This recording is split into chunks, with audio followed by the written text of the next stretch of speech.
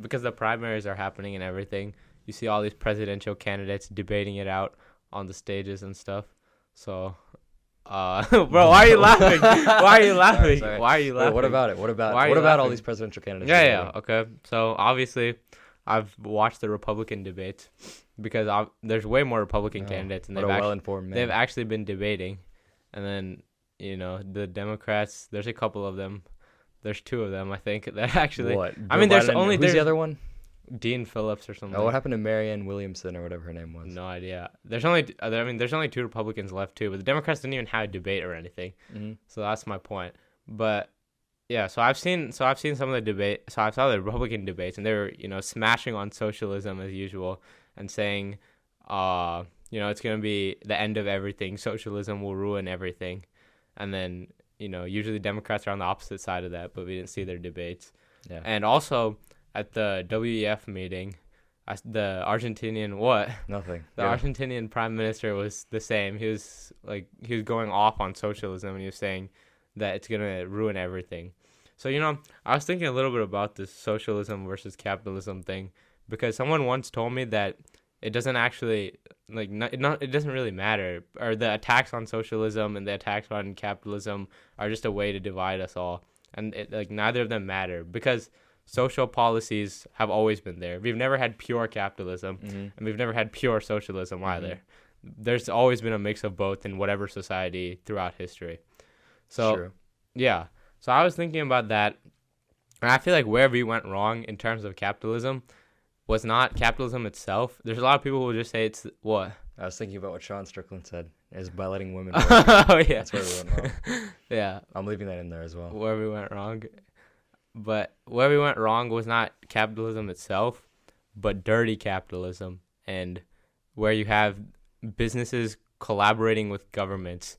If it was truly pure capitalism, like what people advocate for, then the governments wouldn't be collaborating with the businesses in the first place. So I think that would have worked, but where we went wrong again was when those big companies started playing playing a role in the governments. And someone literally said this during our history class, that J.P. Morgan busted the government out of a... Yeah. That's insane. How did a company busted the government out of a debt crisis? Yeah. And so then you would have to think about the consequences of that. Like he's not paying them for free. He's not busting them out for free. That's what I would think. J.P. Morgan is a businessman. Why would he bust out anyone for free? And it also went vice versa, I remember, because during especially the Depression era, the government busted out a lot of people that were in debt or something. They just gave them freebies, basically. Yeah. And they didn't employ them or anything. They just gave the entire financial market a freebie, basically, in regards to their debt. During as part of the New Deal program? Or during that time. I don't know if it was part of the program specifically. I heard New Deal program was mainly focused on job opportunities, and that FDR himself was saying that it's not, or we should not be giving out freebies because it's not sustainable In the long run. And yeah. Oh, Yeah, so maybe it was in the short term. Yeah. But the New Deal definitely had a lot of job opportunity programs. What about the Yeah, but now I don't know. remember all like the service corps and stuff that they CCC were they were creating? Yeah. But I don't know. How many of those jobs are still in place today? I'd say a large majority of them, no? Yeah, and also I was thinking at that time minimum wage was, you could live off of it. Like our minimum wage was, a respectable wage, a respectable living. And now wage versus cost of living is just so big, the gap. I mean, I remember I said a blue collar, or I remember in one of the episodes before, a long time ago, I said there is a blue collar worker in 1945 or something. I forgot the exact date, but a blue collar worker in the 1940s, 1950s could live off, once 3 years of his salary was paid, he could afford a house. But nowadays, it's not even close to that. Yeah, no way. Your average worker at Target, it's all teenagers. Yeah, if you look at the way that salaries have been rising since back then, the salary back then has risen a decent amount, but the house rates have tripled or even quadrupled that. Yeah. The rate of growth of the households has tripled or quadrupled the rate of growth of salaries. That's insane.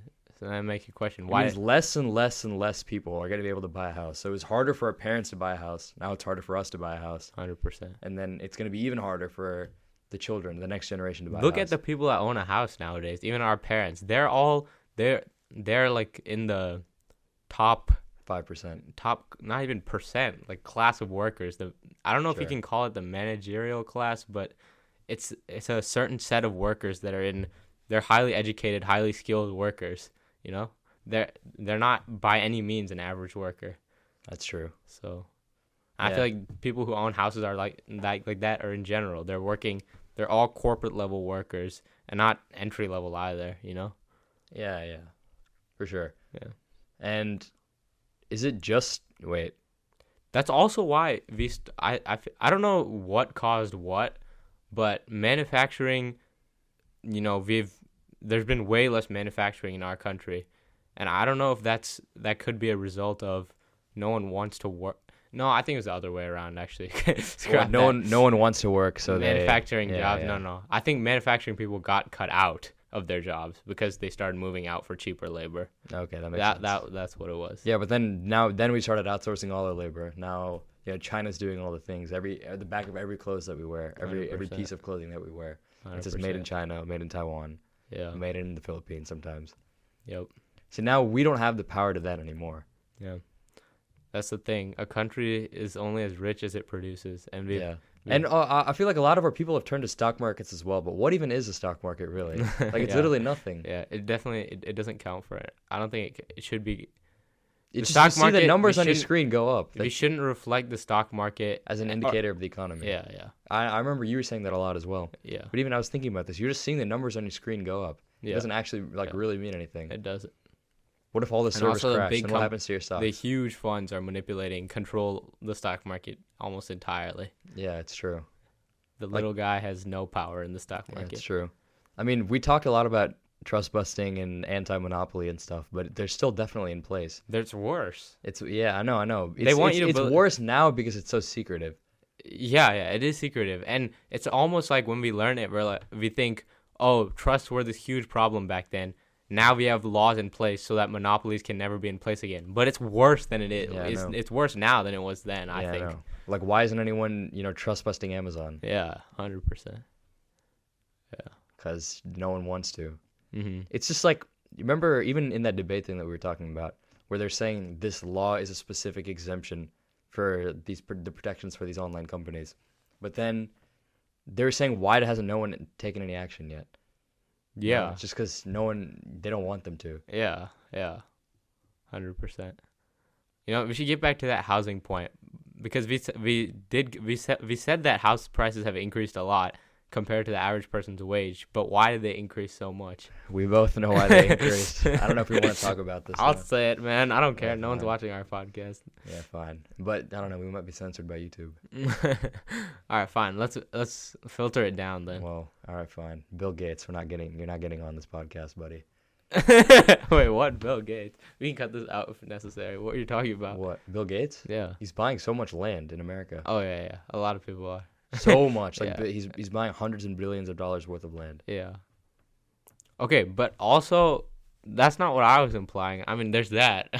But also why have wages risen so little as compared to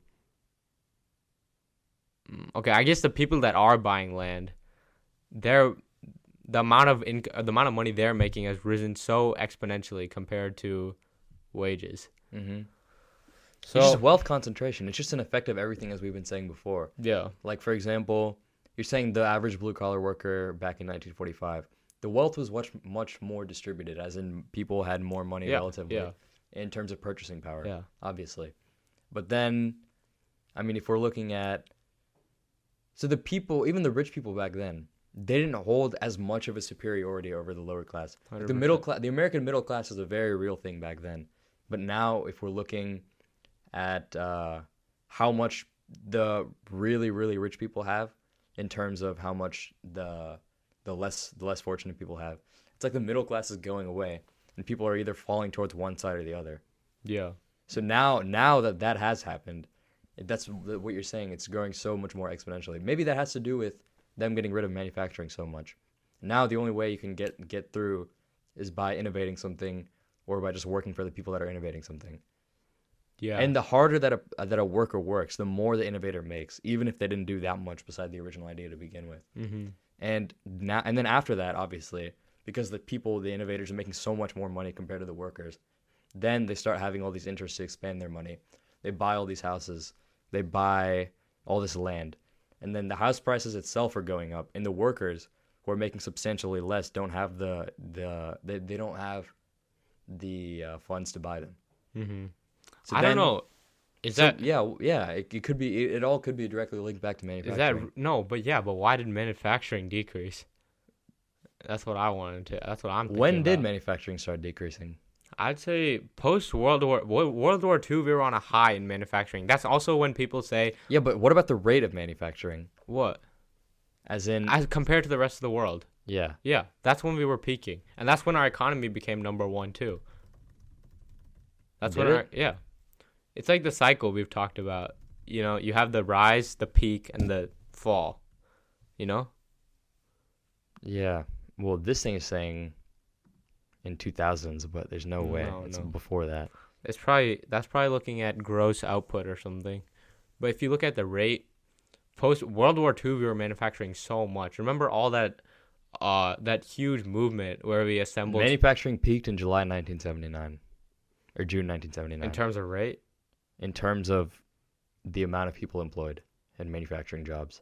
I don't know. That's not valid either because our population obviously boomed too. Our population obviously increased too. I think when we hit the world's number one economy, that's when our manufacturing was best. Sure. So post World War II maybe. And then a lot of people say 1960 was the... I don't know if they do say that, but... 50s is known as the golden age in terms of stuff like Hollywood. Well, our country's peak was post-World War II, right? You think? I think so. Yeah, okay, but then... Look up when America became the number one economy. I think that's the only way we can say what a peak is, you know? Sure. Because as soon as you hit that highest point in your economy... I don't know. It became the number one economy in 1890. Okay, that's not true then. It's not as soon. No. Yeah, but then it kept going up. Obviously, the rate of growth is probably still the same. Oh, we were still on a rise. We were still on a rise, and then that rise started to curb. Yeah. But I don't know. Let's look up growth rate. GDP. That's why again, GDP is a bad statistic because we measure so many things in GDP that shouldn't even be counted. It's gross domestic product. It's what we're producing. You can't count financial derivatives in your GDP. Yeah. I feel like ultimately, again, that's what it boils down to: how much you're making, or how much what a country is making physically. That's what a country's power should be measured in. Why is it not? Okay, it's starting from 85. I don't see anything from before that. Probably because I know the rate has slowed down so much. Okay. Well, I mean, even if you're looking at these... When did our GDP... Oh, wait, 2021 was really high, but outside of that, it's been on a steady decline. When did our GDP become the number one in the world? 1890. Oh, okay. That's when it happened. All right. But then I'm saying we could have kept going up since then. I think post-World War II was when we began to... I'd say post-World War I was when we became the world's best, the world's No, superpower. I mean when we began to fall off. Oh, yeah, maybe. Yeah. No, I mean, we fell off pretty hard after World War I, I'd say. Yeah, but World War II was huge for us. Our economy was booming during World War II. It was just a short-term thing, though. It's like a short-term resurgence. If you're looking I think the nuclear family and all that, even in terms of culture, was great. Like America was great culturally. Yeah, maybe. Still. When our culture started to, take a shift was in the 60s with the protests and But they were kind of right. Keep us out of war, But there was a lot of other things going on with culture too. Yeah, because they say hippies, and we talk about the things that they stood for, but the things that they were doing also was not very good. Oh yeah, 100%. Like so much smoking and so much drugs. I mean, we were smoking was a thing always, but yeah, sex, weed, that kind of thing. Yeah. Yeah. So I don't know. We tend to associate with their what the nuclear family was during World War II, right? Or was that during Cold War? That was during Cold War. Yeah. That's why it's called the nuclear family. Yeah. The Cold War, it ended, or the peak of the Cold War was really in the 60s. I feel like the nuclear family was during the beginning of the Cold War that's when people were starting to get worried and stuff about nuclear threats and stuff. Yeah. But was it really? Because Cold War went until when? It didn't officially end until 90s. Yeah. It ended with the collapse of the Soviet Union. Yeah. But I mean, it cooled down a lot after Kennedy. Mm-hmm. No, it didn't. It cooled down a lot after space. Yeah, Kennedy was when they were spying on each other and stuff. Yeah. Yeah, I think, that period, post-World War II. World War II, I think itself was great for American economy. We were producing but then, so again, much. If you look at the purchasing power of the U.S. dollar, for example, and a lot of other graphs like that in terms of economy and you adjust everything for inflation, it really started declining in the 1910s. Mm-hmm. And then it had a brief resurgence in the World War II era, and then it just kept going down after, immediately after World War II ended. So you think World War II allowed, a brief...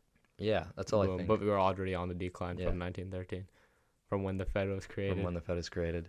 It could be. I feel like, I don't know. There could be a lot of things to do with that. Because before the Fed, obviously, there were economic cycles where I think we had more frequent boom and busts. Mm-hmm. But now the busts are huge and the booms are pretty good.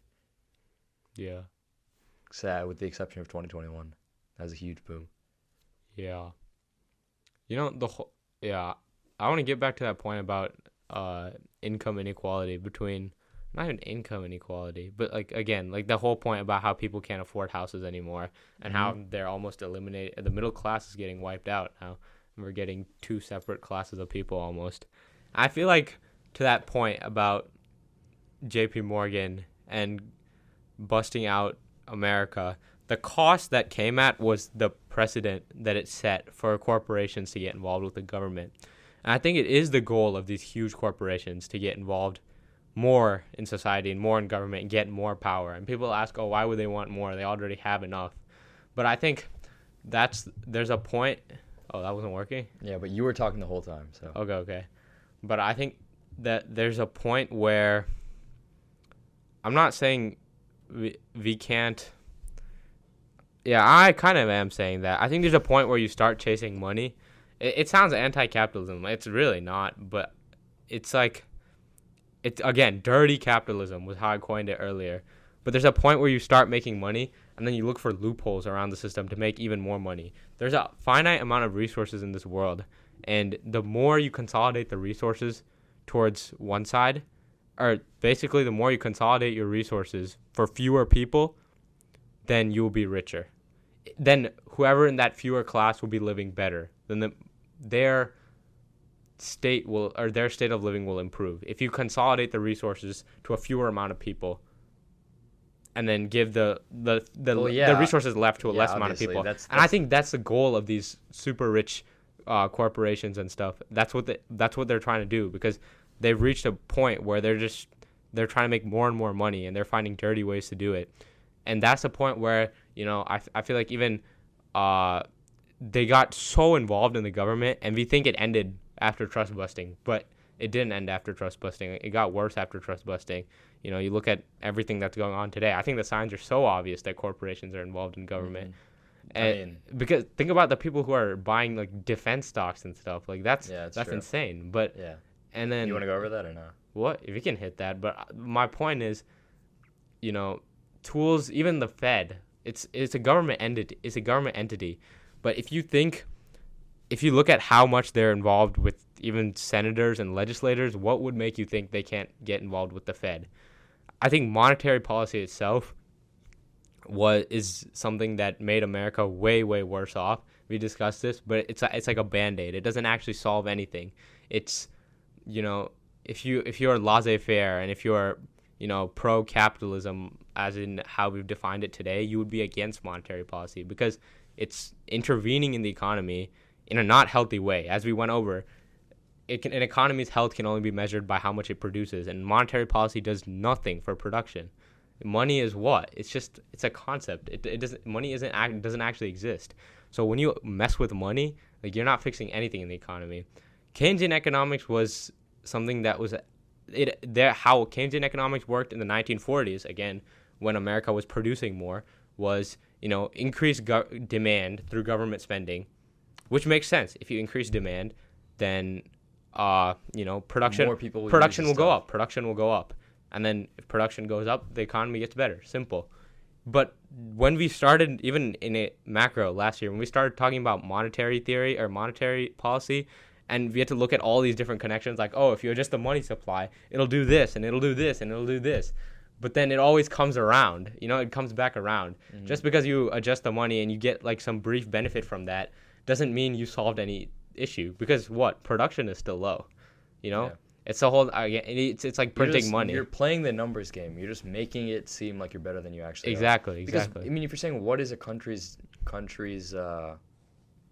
worth determined by, the first thing I would say, at least, is military, and then the second is economy.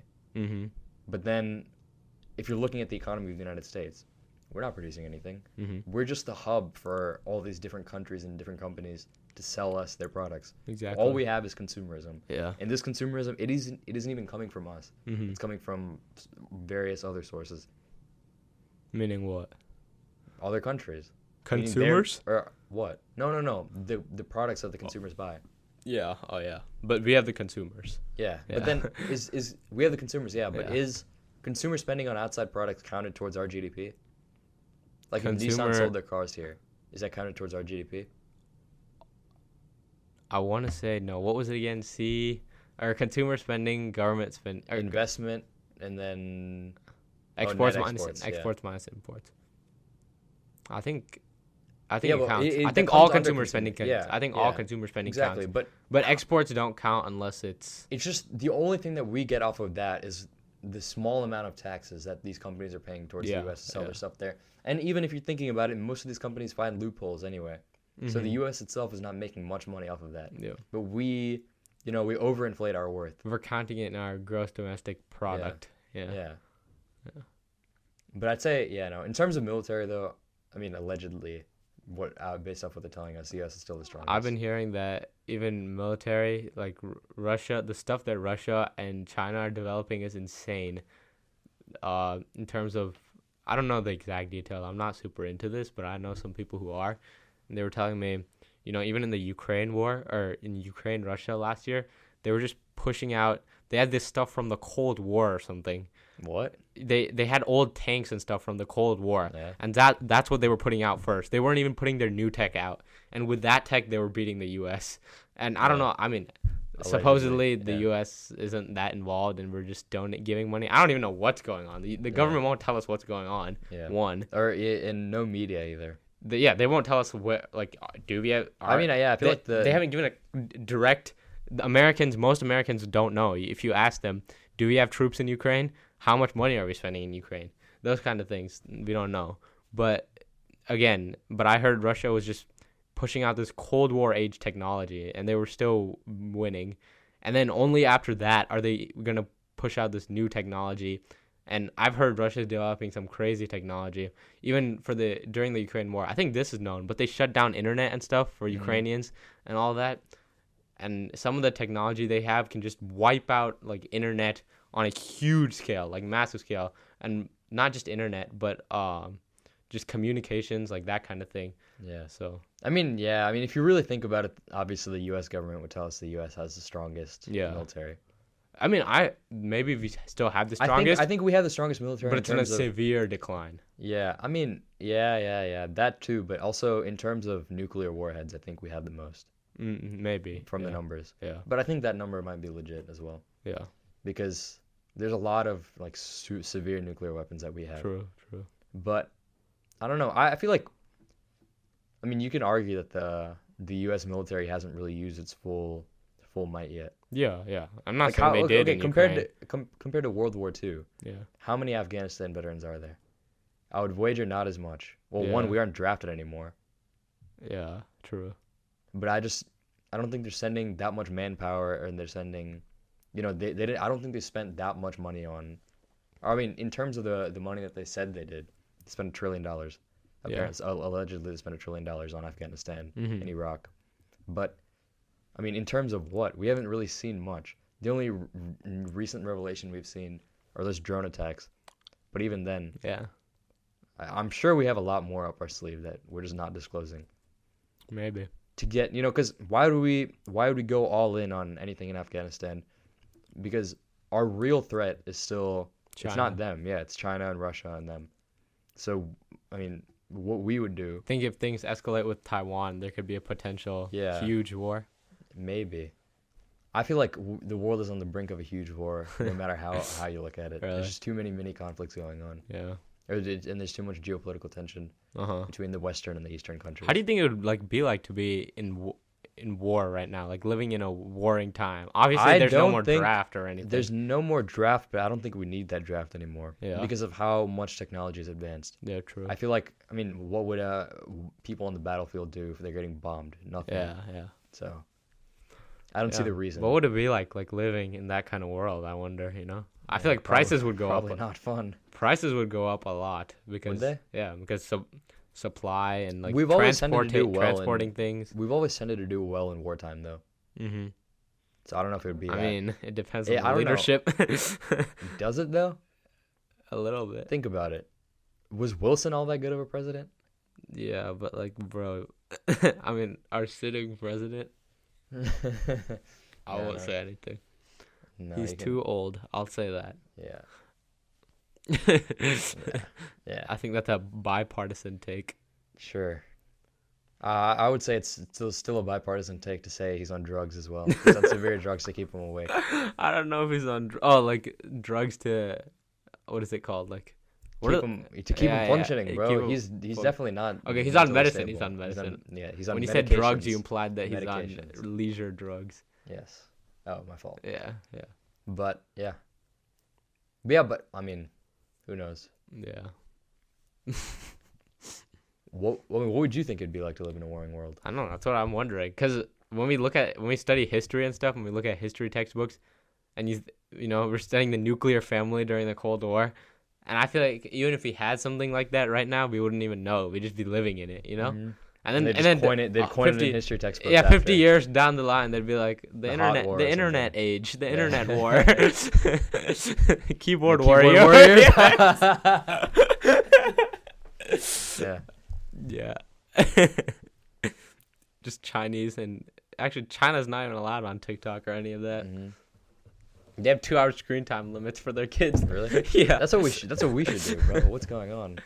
I know people that their screen time is 8 hours, 9 hours, 10 hours. Yeah. That's insane. What do you even do with all that time? It's a third of your day, man. Yeah, and then 1/3 is at school and 1/3 is sleeping. Yeah, so yeah. Awful. It's either that, and also in any public event ever, all people are concerned about is just taking pictures. Yeah.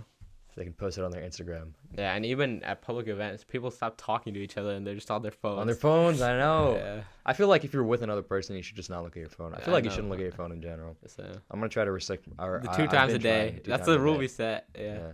I haven't checked my phone today. So. Really? Let's go. Yeah. I did, to make those cookies. No, you're also checking it at lunch. For what? Oh, yeah, to show you that thing. What were you showing me? No, we went off on some tangent. You're looking up something that Rockefeller. Oh, how much Carnegie donated. And Tata. Yeah. Okay, that doesn't count. That's reading. I feel like that's cope. You're just pushing it. You don't need to know that information. I feel like that's what I do in my free time. Just read. Read books. Or read information online. You're saying? Yeah. Like Quora. Yeah, not just Quora, but just information in general. Yeah, no, but I feel like sometimes I just start learning a different language just for fun. Yeah, I feel like different language is pretty productive. That's fun. I don't know if productive. I don't think it's productive at all. Why? I don't know. Sometimes I just start learning words in random languages that I'm never gonna use in my life. Yeah, I know, but still, it'd be so cool to I feel like that's the coolest superpower ever. Bro, if you spoke every language. Yeah, I know. If he had that, someone was saying, or back in the day, I read about this thing. I don't know if it was Elon Musk. I don't think it was Elon Musk.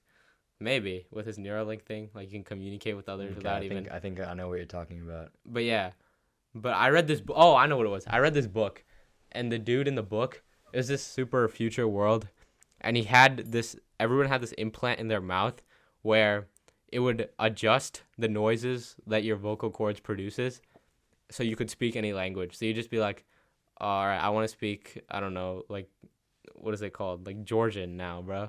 And then you could talk in English, but then it would just translate it to Georgian when you speak with someone. I heard something similar like that, but it's an earpiece. So whenever you hear someone talk, that would be way more feasible. Yeah. Adjusting the noises in your vocal cords is insane.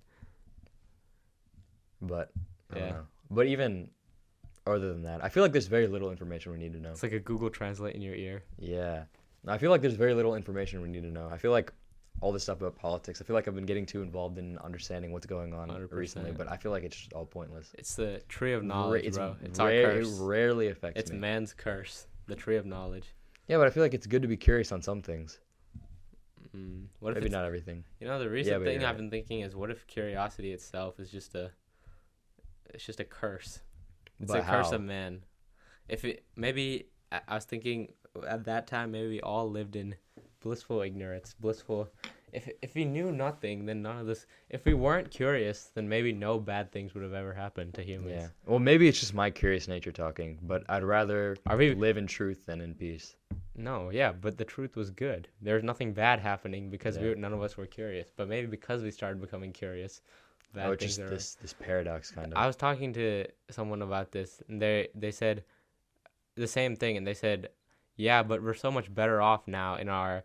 If he said, oh, you're only saying this because you think you're struggling or whatever, but we're so much better off now in our cars, and we have all these little 9-to-5 cubicles in our headphones, looking at or staring at screens all day. No, not that. You're just saying, like, think about all the things you have now that someone would die for back in the day, like a car. Like, people just had to... easy to transport. People just had to walk across, and just with anything. If you want, I don't know, there's just so many things. Like, you can get food from your local store. People had to go hunt for that. And he said, so we're better off now. And I said, is it worth it?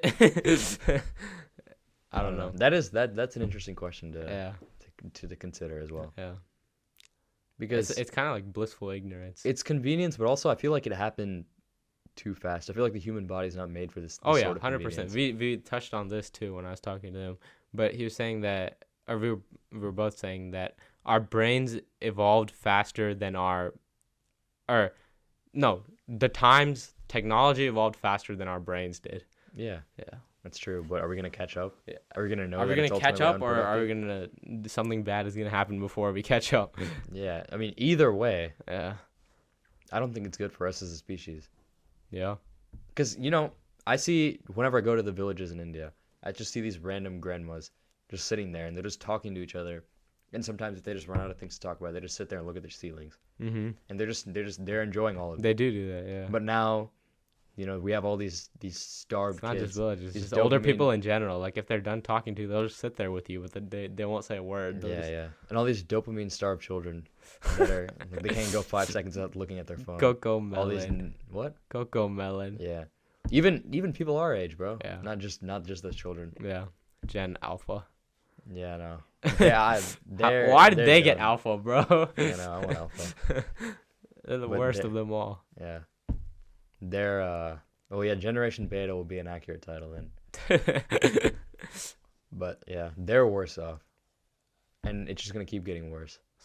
Little Except brats, for, but I feel like some esoteric movements are coming back, like esoteric health, for example. A lot of people are realizing you don't need to go through all this and have all these complex medicines and these whatever. We're going backwards. Like meliosynthopatic, like whatever. Yeah. It's just Pokemon names. Yeah. We're moving backwards. But I mean, now, people are saying our bodies aren't even built for all these medicines. They're just synthetic chemicals that were made in the lab. We're moving back to the days that we used to live in. Yeah. Maybe that means it's better then. Yeah, and all these people doing dopamine detoxes and stuff. Yeah. That never would have happened 10 years ago. Yeah. Or what did it, and we were just not aware? I feel like it didn't. I feel like more people know about it now. Yeah, 100%. Well, I don't think dopamine was as present back then. 10 years ago? 10 years ago was 2014. I don't know. Oh, yeah, because we were too young. But maybe like 2006, 2007, there was no... People weren't on Instagram or TikTok. TikTok is recent, and it's huge because it's just so bad. Yeah, no. But even... I mean, just the short form content in general, it's just so bad, even though we're making it. Man, we have to spread the message somehow. Yeah, we have to get to the inflicted people. Yeah, fine. I'll put this in. I'll put this in a short. We have to. Yeah, sure. Yeah, I mean, it's pretty bad. It's bad. Yeah, but also, even besides short term content, I feel like, what do you think about movies? Or movies bad? Or movies a step in the wrong direction? I enjoy movies. Yeah, me too. But I also enjoy short form content if I was left to it. Yeah. I mean, I've watched a lot less movies recently. I've just watched a lot less things in general. Mm-hmm. Even when I'm bored, I just sit there with nothing to do. or I draw on a piece of paper. Plays have been around for a long time. We used to watch plays. Yeah, but relative to our ancestors, like I don't know about all that. What about the Threat the Yuga, man? Was it popping? The plays? They had performances like dances and stuff. Yeah. They had plays too. Did they? Yeah. Yeah. Then maybe plays aren't bad. And even when we were cavemen and stuff. In that case, we told stories. We told stories. Yeah. In that case, I think it's better to do it in a group setting. Yeah. Versus just somebody sitting there watching a movie on their computer. Oh yeah. If you get a group of people and you go to the movies. Yeah. And you're just yelling and howling at the screen like they used to do back in the day. I feel like that's the ideal excursion. I feel like from that lens, everything we have today is just a bad move. Then it's just moved us in a worse direction. Yeah, I mean it's slowly become like that. Yeah. Now, yeah, then these dopamine these people are just so sensitive to not having enough dopamine. Yeah. As well, and they make super compulsive decisions. Like everything is relative. Someone in the 1920s might have said, "Oh, the young kids these days, they're watching movies. That's why their dopamine is. They're going to the movies and watching these silent films. They're watching these watching pictures on the screen. Yeah. Dopamine. Well, I don't even know if people knew what that was back then. I know. Your point makes sense. Yeah. I mean, that could be the case. Yeah. But the 1920s is still a relatively small time. Just slowly got worse and worse. Yeah. We have to go back to the days when we were just chilling in nature. Yeah, that's my ideal life. Bro, but I think this is what I was saying to the same person I was talking to. But when we were talking about, he was asking for maybe evidence that we're worse off, because he's firmly believed that we're way better off, and innovation is a good thing, and humans only become better off as they continue to progress. So he was firmly believing in this. So I had to approach this from a different angle. I couldn't tell him, I couldn't argue with him about values and morals and stuff. So I had to approach this from a different angle. And I was asking him if he thought we had a connection to nature. So I was saying, okay, if you think we only gained from innovation, then let's look at perhaps what we lost. So I asked him, do you think we have a connection to nature? Like, why, when we look at the stars, do we feel some kind of like awe in us, or mountains? Like, it's just like a star is a light in the sky. Or the northern lights. Yeah. Or any scenic view. It's literally a light in the sky. Why do we feel so, I don't know, why do we feel so, I guess, starstruck by it? No pun intended. But, all right. Thanks for the laugh. And then he was saying, maybe it's evolutionary, but evolutionary how? Like, as in, what did it ever do for us? Or maybe because back in the day we didn't know what it was, and we were like, yeah, that's crazy that there's a light in the sky. But even then, like, it's a light in the sky, bro. Yeah. I feel like there's just so much else going on. Why would we be starstruck by that? But then I think what I was arguing was that we have some kind of connection with nature itself. And, people back in the day used to worship nature as a god. And we say Mother Nature a lot. Like, where do you think that comes from? So I think there was a connection with nature that we lost. And it's definitely a bad thing. And when you look at some of the pure places in the world as an untouched by man, it's just insane. We look at that and we're amazed, right? Like, we're like, I want to go here. Like the mountain that you're showing me. Like, I need to go here, yeah. And then we just forget about it in a couple of days. Yeah. But yeah, I think that's something that I've noticed, and I think that's proof that we've lost something, and proof that maybe we are worse off.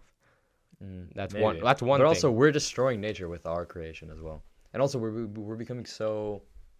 Well, I don't want to say infantilized, but I can't think of a better word. Mm-hmm. It's like we're just trapped in this little box. Yeah. And bro, back then people were just moving around. They could just go wherever they wanted to. St. Louis, when you like go on some of those highways in winter, bro, like, it's just like, this is awful. Like, if you see some of the I don't share that sentiment. What? Detachment. What? I'm detached. It doesn't matter how it is. No, it is. Bro, if you're just traveling on some of those highways during the winter, and then you see something like Switzerland or something, bro, those mountains, it's just like, there's a lack of color, bro. We lost color in nature, bro. I don't know. You can say you want to detach yourself and all that, but you can't ignore. You're saying objectively, it's just worse. Objectively, we lost something. Yeah, maybe. Yeah, maybe we did. But then, okay, so then what was your argument coming from that standpoint? That innovation is bad, and that we lost all of this because of it? Yeah, I'm saying. Honestly, what has innovation even done? It's just convenience. It's convenience. That's it. Yeah, but if we didn't have this in the first place, we didn't even think of it. We would just okay, be but I feel like convenience is good for a certain thing. Like, for example, I could just text you, like, can I come over and record this podcast? Yeah. But then back then I'd have to mail a letter, and even before that, I don't even know what I'd have to do. You didn't even know each other. Yeah, exactly. Just being your little family tribe. Yeah. Yeah.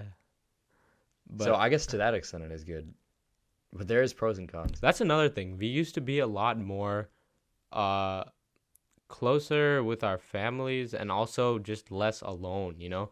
I think honestly that's partly why people are more, or depression has gone up so much.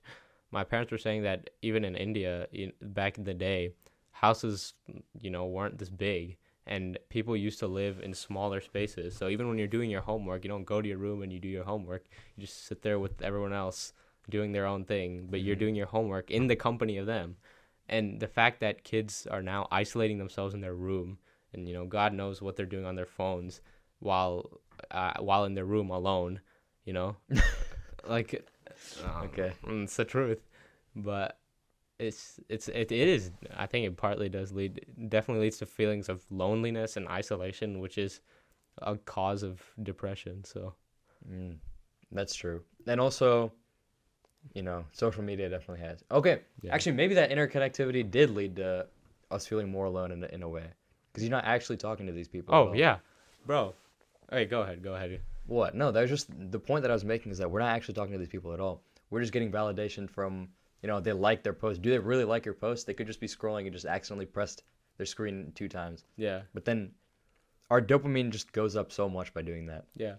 Okay. That movie I was hating on so hard? Yeah. Maybe I overly hated on it. All right. Okay. For the audience, it's an Indian movie, Kho Gaya Hum Kahan. But it's the same thing. The whole movie was centered around people living in this day of social media, and there's these 3 friends, and they felt less connected to the people around them. And they said this they had these, like, at the end, they were like, it was this corny moment. They're like, oh, we learned this, we learned that. It wasn't as obvious, but it was like that. But they were saying the same thing. They were saying, in this day, and maybe it was hated over. I feel like maybe it was a valuable movie for kids. So, but maybe I hated on it too hard. But they were saying, yeah, in the process of becoming more connected through social media, we've lost meaningful relationships with people that we actually know. They're saying it's just becoming super superficial. Yeah. And not just superficial. They were just saying by knowing more people, I don't think they were saying this, but this is what I took away from it. But they said, just to keep this clear, they were saying that in this age of interconnectivity, we're somehow less connected. They just presented that irony. Mm-hmm. All right. But what I took away from it is by knowing more people less meaningfully, it's not as good as knowing a few people meaningfully. It's that whole thing about big friend group, but you're not super close to any of them, or small friend group, but you really like them. Mm-hmm. So, yeah, but and that, and also I feel like because there's so many distractions, we were talking about this in one of the earlier episodes as well.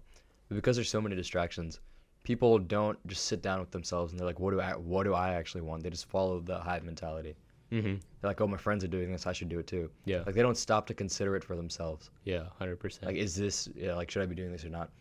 I mean, if you want me to give you an example, I was literally telling this to my sister. I was telling something to my sister yesterday, and she was just making fun of me. I said, what did I say? And she couldn't even say it. She was just rejecting it because it was like I acted like I was in a commanding tone, and I was like trying to impart advice on her. This makes me think we should definitely post those reels on TikTok, because I feel like part of the reason we did create this podcast was to, spread a little bit of awareness about these kind of things. So I think we should definitely create these. I think we should post those TikToks, because I honestly, maybe some people won't believe it, but I don't know if it's a result of this, but at least we can say we planted a seed in some people's minds, like seed of thought. Because some people at our school have genuinely gotten better, bro. And I'm not saying it's because of the podcast, but maybe it had some effect. Yeah, maybe. You know what I'm saying? I can see it. Less, like, robotic and, like, actual thought, like, Like they're thinking for themselves. Yeah, yeah. It could be. A little bit. I'm not saying it's 100% like doing our podcast, but we could have planted something in their head, Yeah. And I feel like it's a good thing to strive for as well. Yeah. Because, selflessness, man. Yeah. It's true, and it doesn't take much out of our. It doesn't take much out of our. Literally take them from Instagram and copy them on TikTok. Yeah. I'll do it right after this podcast. Yeah, fine. And I'll make a clip out of this so the people know what we're doing this for. Yeah, fine. There's so many clips in this. I feel like, and clips in the last one. Yeah. All right, I'll post them. Yeah, fine. Time to get to work. Yeah. You know, low-key, I feel like the Christians are onto something. Just have 6 days of intense work and 1 day of rest every week. 6 days of intense work? That's what it was? I don't think so. Yeah. I think it was God created the earth in 6 days, and on the seventh day he took a rest. Yeah, but I don't know if it was supposed to be 6 days of intense work. It's just, I think the point is 1 day for the Lord. That's the most important part. 1 day where you do nothing. I don't know about the 6 days of intense work. I mean, okay, creating the earth, I'd argue is pretty. Okay, intense. That's God, bro. Some people and we're supposed to emulate. Some people are gonna argue that we should be working 6 days a week. Okay. All right. Yeah, but even if you're not, or working in what way? In the office. No, we shouldn't take it like that. We should work towards. Yeah, work towards ourselves. Something, yeah. 100%. Our role in society. You know, the caste system wasn't that bad. They just got ruined. Oh, not we know. Both of us know. Yeah, everyone had a role in society. That's what it was about. It wasn't by birth. Mm-hmm. It wasn't by birth, but also it got corrupted in the long term because, I mean, the people that could read were just like, yeah, this is how it is. We're superior. We're better than you. And they're just like, yeah, whatever. Yeah, I don't know if that's the reason, but apparently. Okay, what else would be the according reason? to your, I don't know. I just don't know if that was why it got corrupted or how. That's it what got I think. That's what I think. Maybe I feel like that's the most logical explanation. What else would it be? Why caste system became rigid? Yeah. I feel like it could be partly due to the fact that kids just do what their parents do. You know, it's like, we have even if you look in Europe or something, blacksmith, his apprentice will be his kid. That kid will be a blacksmith. Yeah, but not necessarily. And then only blacksmiths and their kids will be blacksmiths. Yeah, but earlier on, people would flock to if there was a skilled blacksmith in the area, people of many different professions would come to the blacksmith and they'd be like, teach me. Yeah, but there's a lot of stories. But to an extent, it becomes, I think, when you have something like that, it just, to any extent, even look at people now, bro. Like doctors, a lot of doctors' parents were also doctors. Yeah. I think, and then they only want to marry another doctor. That doctor says, I only want to marry another doctor, and then it just becomes a family of doctors. I feel like that kind of thing over a long period of time is definitely bound to happen. Maybe. I don't know. And it wasn't like it was completely rigid. There's so many like subcastes that went from, like, for example, take the Moil Brahmins of Punjab. They were Brahmins, but they abandoned their priestly duties as a whole community, and they took up ruling and warriors, that kind of posts. And there's plenty of castes or plenty of communities like that. That there's one that abandoned warriorship and I don't know their names, but there's one that abandoned warriorship and ruling, and then they went to trading and business. Yeah. So, but they're still considered Brahmins. They're not considered, Kshatriyas or Vaishyas. Yeah, but that's now. Now it's way complicated because of the British and stuff. But I'm saying it wasn't. Yeah, but I feel like it was rigid, really rigid, even before the British as well. Yeah, it was rigid, but I'm saying, like, rigid. How rigid do we think it was? Rigid. I feel like it wasn't any different than European society. No. Because if you look at the Mahabharata, whenever Karna tries to do the Draupadi Swayamvara, they didn't let him. She's like, I don't want to marry a low-born commoner or something. Yeah, but it wasn't by caste. At that time, it wasn't. It was. She said, I don't want to marry a charioteer's son. Yeah, but it wasn't about. Yeah, because he's lower. The charioteer is lower than the king. But he was still a king himself. But he was still a king himself. I don't think it was about caste. I think that was just I mean, it's not caste system as we know it, but. Yeah, I guess people do care what someone's parents were. Yeah, but that was way before. That was a long time That's just ago. A social status thing, bro. I feel like the social status thing has something to do with caste. Because why can't the son of a charioteer become a king? That's no different than Europe. There's people who are the royals. You think the royals will marry anyone who's not a royal? These people are royals, bro. Like, the ones we're talking about in the Mahabharata, I know, they're the ruling people. Because I feel like they're the ruling people in India. And if you look at the ruling people in Europe, they started marrying each other because they didn't want to marry others. That's true also. But I feel like in Europe. Yeah, I know, but I feel like, I don't know, look at the story of David and Goliath, for example. David was just a commoner, but then he gained his glory. Like, he gained royal status by doing something. I'm not saying it's right or wrong, but I'm not saying... No. I'm saying that it's I'm not saying it's the right or wrong anything. I'm just saying that, it's some status is something that could be earned. But I feel like especially in that story, he did earn it. He was the greatest warrior, and he was a king, but they still didn't want to marry him because he was born of a charioteer. Yeah, but that's not something specific to India. Like, that social status being born or through blood is just, it's a general concept, Yeah, that makes sense. Like, why? Yeah, because kings were so pretentious about their blood, and royal blood was this huge thing, Yeah. I guess, yeah. But I still felt like... people's lineage mattered to them. I'm not saying it should matter, but that's just... it's not something specific to India or caste system in India. That makes sense. So you think he got... Yeah. That makes sense. Yeah. Do you think he got more rigid after the British came? What? Yeah. I mean, the British, I don't know what happened, but they messed it up in a lot of ways. That just happens when you have two cultures interacting, like two various different cultures interacting. But, yeah, I don't know. And also, the castes in India today are, like, almost all... they have their... India has been around for so long that almost every single caste has their own culture. Like, you know what I mean? There's, there's certain practices that will only be practiced within that caste.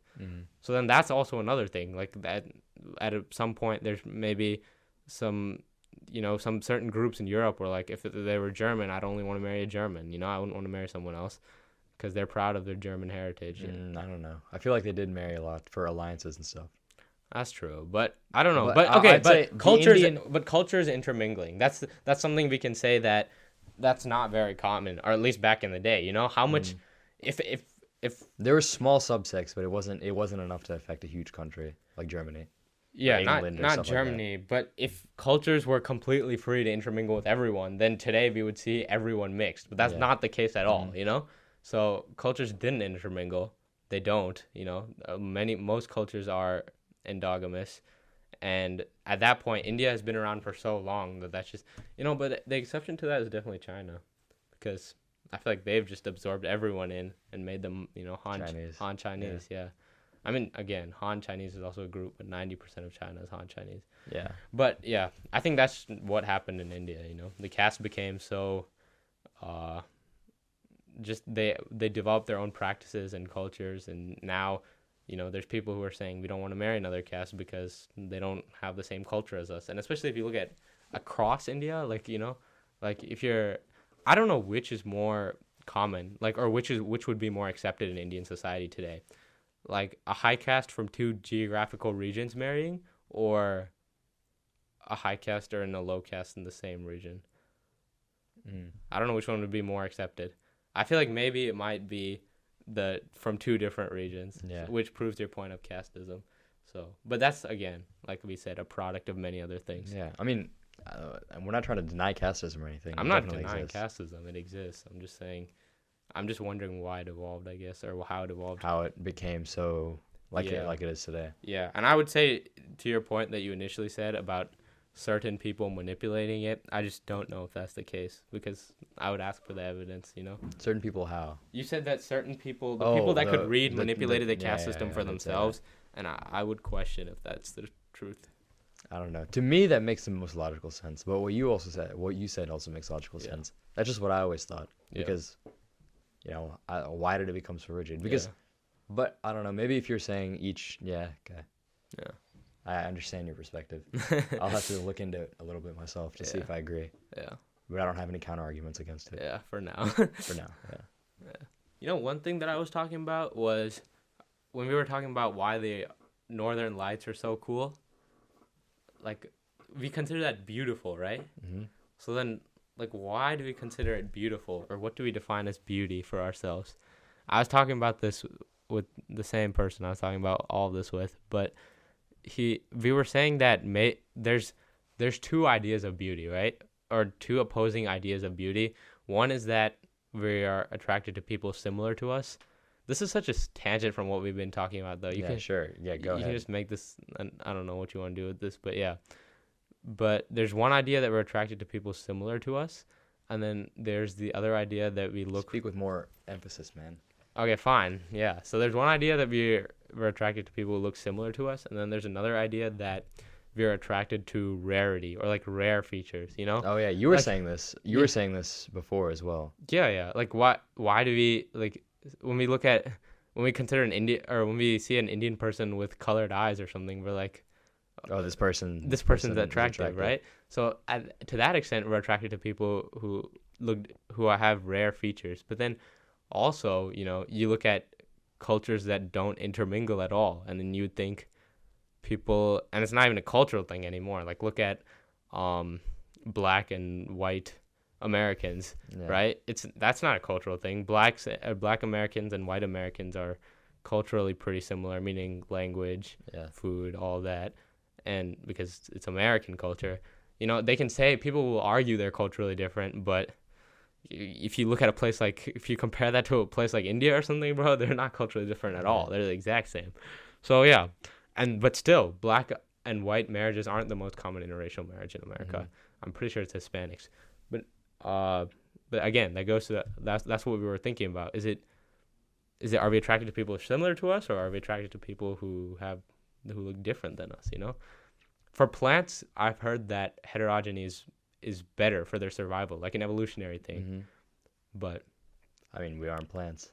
I don't know. What do we find? We are living things, though, you know? We are living things. I feel like that applies to anything, you know? The reason heterogeny is good for plants is because it allows for better mutations, right? Like, and I feel like it's the same for humans. I mean, we're one species, obviously. We're not different species, but plants, when they're heterogeneous, I think, I'm not 100% sure on this, but I think the reason it's better for them is because they can adapt like the best of each, like the best mutations of each, almost, something like that.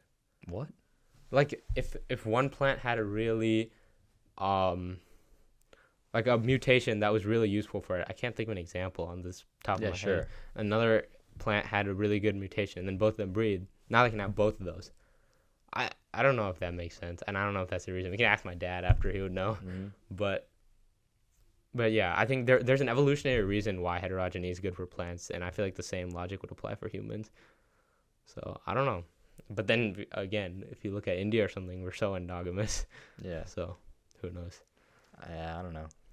I mean, even if you look at India, how did Indians become Indians? It's a mixing between 100% multiple different subsections. No Indians are purely Indians are a mix of three ancient populations, and no Indians are solely like one of those. I think the most you might see is some populations in Pakistan. Okay, when we say India, we're talking about South Asia. Sorry, Pakistanis and Bangladeshis. But some groups in Pakistan have like 70% in one group, but that's the most. Mm. Right? Like most groups are, and some groups in some tribal groups are 70% of one group, but that's the most. Like almost all Indians are a mix of these three populations. I wonder why Pakistanis and tribal groups. I wonder what they have in common. No, it's not like that. I'm just kidding. It's not like that. It's 70% of one group, meaning, it's not really like that. It's just, depending on who lived in your area, or where the populations came in. Yeah. Just geographical location. Geographical location, 100%. The most mixing probably happened where? In the middle. Yeah, the middle of India, or kind of the middle, but it's like more like where the Vedic civilization was, because those people were the least in terms of all the populations. But yeah, the least meaning they're the most mixed. Least meaning they were like less in numbers. So if you want if we're assuming three groups, Indians are a mix of three ancient populations, right? And then if you wanted the most mixed person, you would need 1/3 in each, right? Or you would want a person who has 1/3 of each group.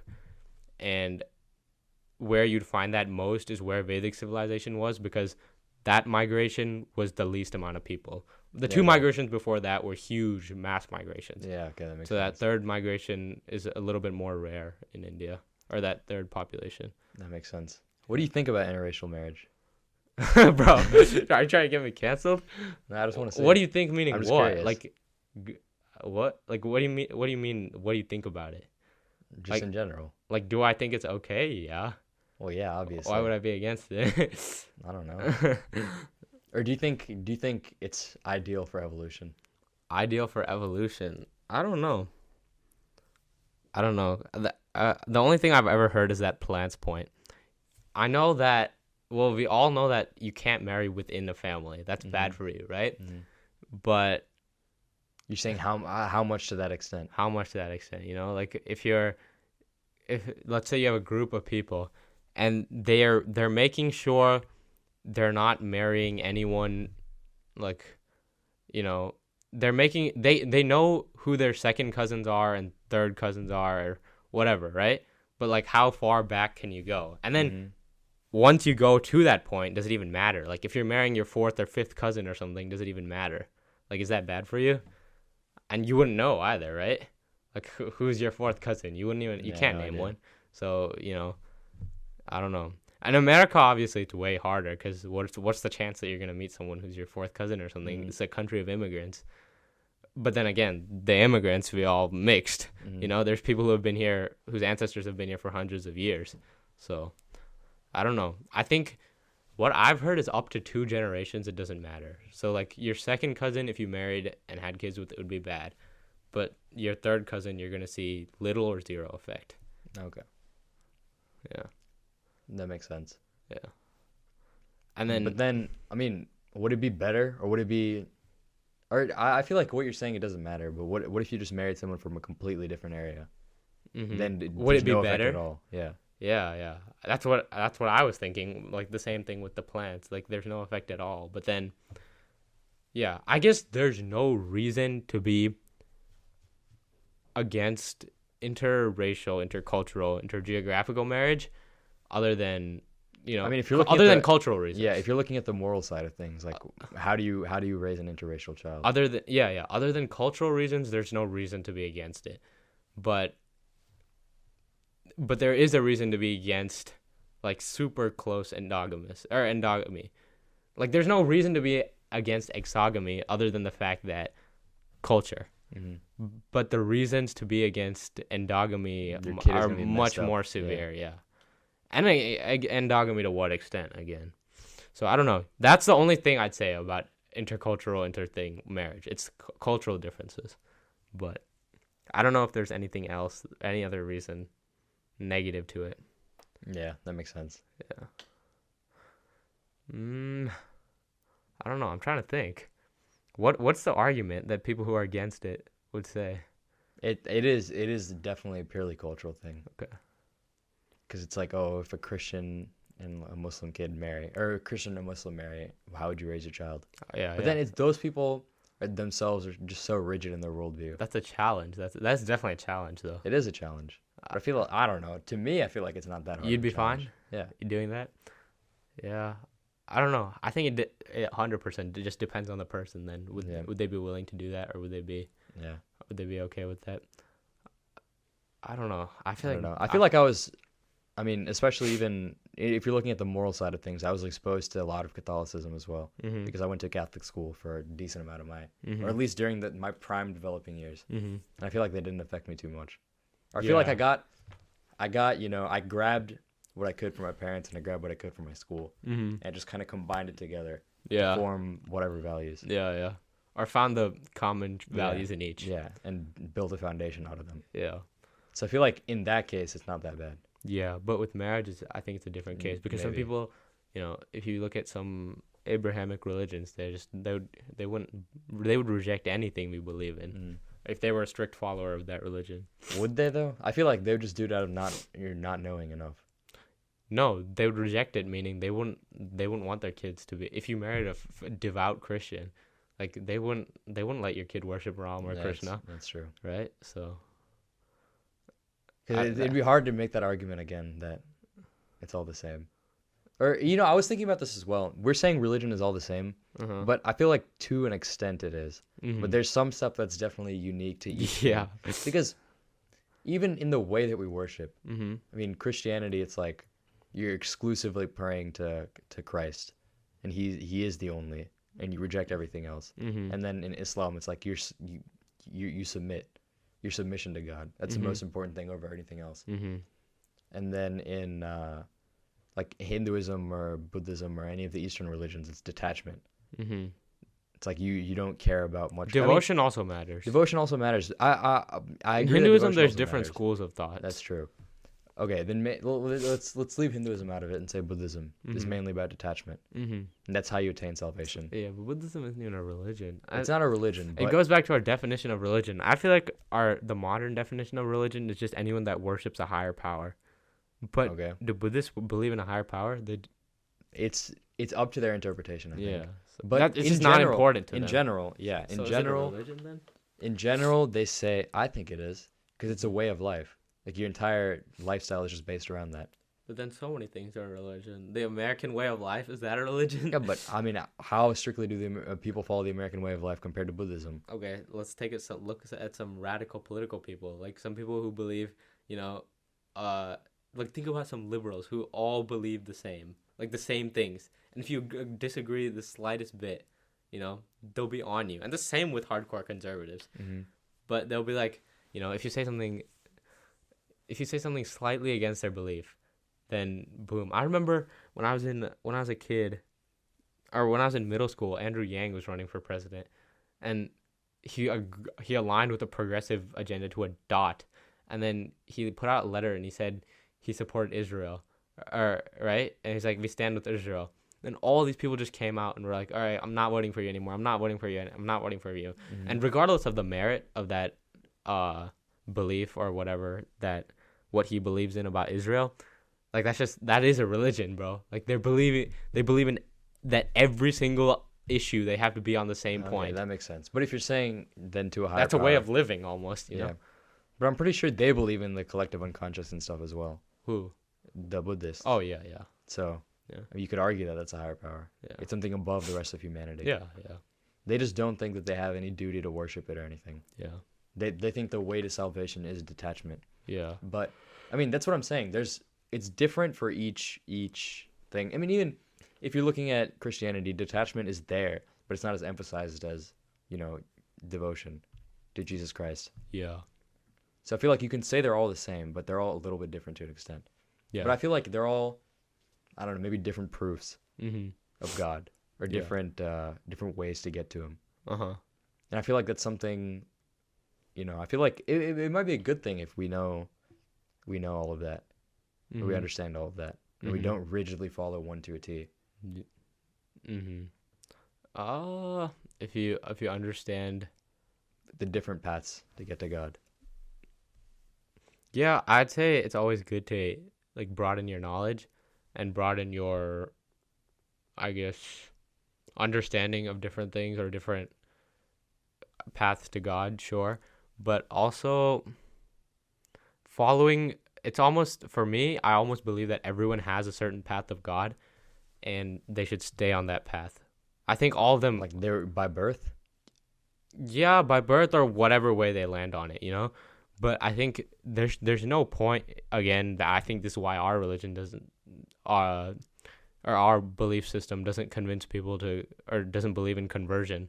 But it's almost like every person has a path to God, and it's not my job to deter them from that path. Like, oh, here's a new idea. How about you think about this? And then, you have a kid who's a devout Muslim, and he's not super knowledge, meaning he doesn't know about the other paths to God. And then he's on his path and he's a devout Muslim, but he doesn't know about Hinduism, Christianity, any of it. And then you give him an idea like, oh, something that might interfere with his path or interfere with what he believes. You give him this thought, then I feel like it's like deterring him from his path to God. Why would I want to deter this kid when, he's obviously on the right track and he's on the right path? That makes sense. So I don't know. But what if this kid is really on about submission, but then you, I don't know, show him or you say, You say, detachment's not a bad thing as well. Again, you can say detachment builds into submission as well. But why would I want to encourage detachment to him when he's, when submission is going to lead him to the same result? Okay, that makes sense. Yeah. So you feel like, is that where the problem lies whenever two religions mix together? Yeah. And the other thing I was going to say is, this is another thing. So again, going back to the interracial marriage, I feel like I was out of it and I didn't give you like a clear enough answer when you asked that, and it might have made it seem like I was racist for a second, but I was just thinking about these things. So I was thinking about the reasons like why someone would be against it in the first place, but the reason would be, another reason could possibly be back to when you said we've evolved, or when I said this, when we've evolved faster than our biology. Our brains can catch up. Our biology. For so long, we've married within the same groups, and we've had children within the same groups. It almost makes me wonder, like, what would happen if you marry someone from, like... just looking at it from a pure biological perspective. Yeah, someone that's genetically super, super different from you. Like, would there be any adverse effects of that? I'm not a biologist. I'm not a geneticist. I don't know. If I think about it... I know a lot of interracial kids, and they're fine. Like, there's nothing wrong with them, but... Like, I'm thinking about we're one species at the end of the day, so... Yeah. I'm thinking about this as from... just in general, even what you're saying about plants as well, I feel like it should generally be fine because...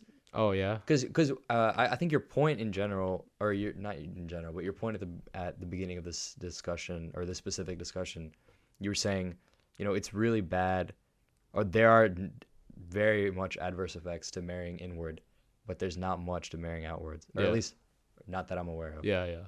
So I feel like to that extent it's fine. Yeah. Because the reason why... I mean, we don't want people to marry within the same village, or we don't want people to marry, whatever. But outside, it's fine. Like two people from a different village. That's what you were saying as well. It's like they didn't want any of your grandparents to be married from the same village. Yeah, none of our, we don't. I think that's like a practice. Like we don't marry someone from the same village. Long ago. I mean, now everything's changed, but. Now everything's changed. Not meaning we marry within the same village, but meaning we're marrying like white people now and stuff. Yeah. So it's a little different. Not in a disgusting way. That sounded kind of wrong. I was like, we're marrying white people now. No offense intended. I'm just saying, we're marrying way different people. Before it was you'd marry within the same region, but like it's like someone 5 miles away from you versus someone 5 miles. Someone I don't know 20 miles away from you. That was a practice. That was a practice where. To prevent that, you would have your, like you would make sure your grandparents all are not from the same, like your 4 grandparents or 8 grandparents, 4 grandparents are not from the same village. Any of them are from the same village. So like I would take my 2 grandparents, and then if I had a wife, and she had 2 grandparents, or she has 4 grandparents. It is 4. Okay, it's 4 each. So it's 8 grandparents. I have 4 grandparents. She has 4 grandparents, and you have to make sure that none of them are from the same village. Yeah. So that's like 2 generations down, like I was talking about. But that was the practice. Go on. With that practice, I'm saying, it was good. It was emphasized. That, But you're saying, or maybe you're saying, is there a bad thing with us marrying so far outside of our gene pool? Yeah, like you think it should be somewhere in the middle? Like, does the right fall somewhere in the middle between endogamy and exogamy? I'm not sure. I don't know. I mean, there's probably no research to suggest otherwise because there's a lot of intermixing happening nowadays. I think cultural reasons are definitely the only, bad side to it. Yeah. I don't know. I'm not getting married anytime soon. No use in thinking about it right now. 100%. But Cool. So we end every podcast.